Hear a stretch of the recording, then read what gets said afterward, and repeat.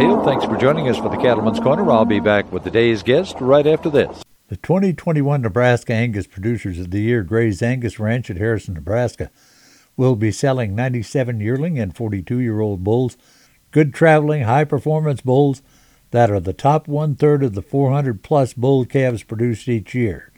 For more information, go to cattleman'scorner.com and type in Gray's Angus. When you're spending your hard-earned money, you might as well get as good a bulls as you can get, and those are available at Gray's Angus Bull Sale on March 19th.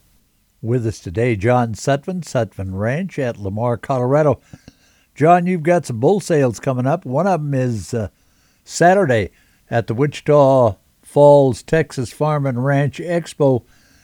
What breeds of bulls do you raise? I know you sell a lot of bulls, but what ones do you have? We have Angus, Red Angus, Sim Angus, Limflex, and Charolais. How do those hybrid bulls, where you're talking about the Limflex and the, and what was the other one you said? Sim Angus.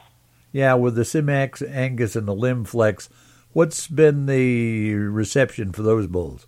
I tell you what, I think it's a hit right now. For the last 10 years, everybody's used a lot of Angus cattle, Red Angus cattle, maybe downsize their herd on size, and it seems like they're kind of looking for a one step bigger frame right now.